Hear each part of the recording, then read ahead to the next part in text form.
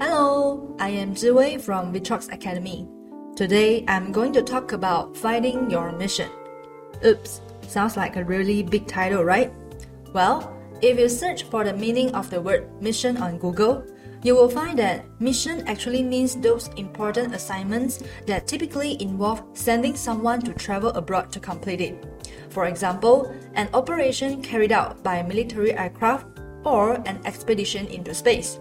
Since there, only we extend the meaning of mission into the strong call where someone believes it is their duty to do.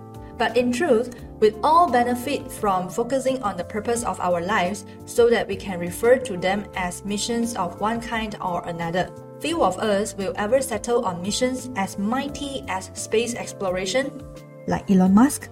But the notion of having a mission rather than a mere job or hobby remains widely applicable.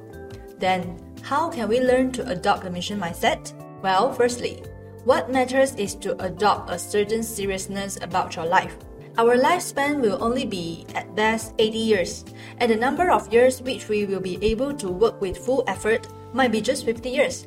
So the challenge is, reduce the range of your enthusiasm and see that having so many interests is half the problem.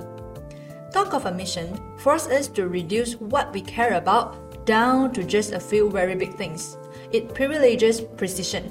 You give yourself a specific target, aware of how much energy it will take to reach it.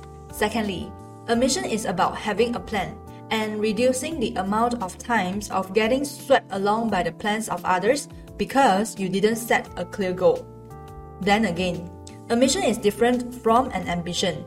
An ambition starts with what you want, while a mission centers around what others need. People with missions may well end up making money and having status, but that isn't what led them to the mission in the first place. Missions are about the intrinsic worth of task. The search for a mission also requires you to ask, among all the problems facing humanity, what are the ones that properly interest me? Be alive to the small-scale but authentic concerns. After having focused on a problem of humanity that feels right for you, you then need to take an honest look at your own aptitudes. What truly are your talents? What can you contribute? That may require a lot of introspection, career counseling, and experimentation. You'll need to spend time and try it out. Then, where your skills and aptitudes intersect with the needs of the world, that is your distinctive zone. That's where your mission lies. A mission isn't a mission because it is grand, but because it is precise. Examples of modest but crucial missions might be a mission to improve the care that the elderly receive at the end of their lives, or a mission to teach children music in an engaging way, or a mission to get the best pizzas out to the customers of Bukit Mertajam or Georgetown.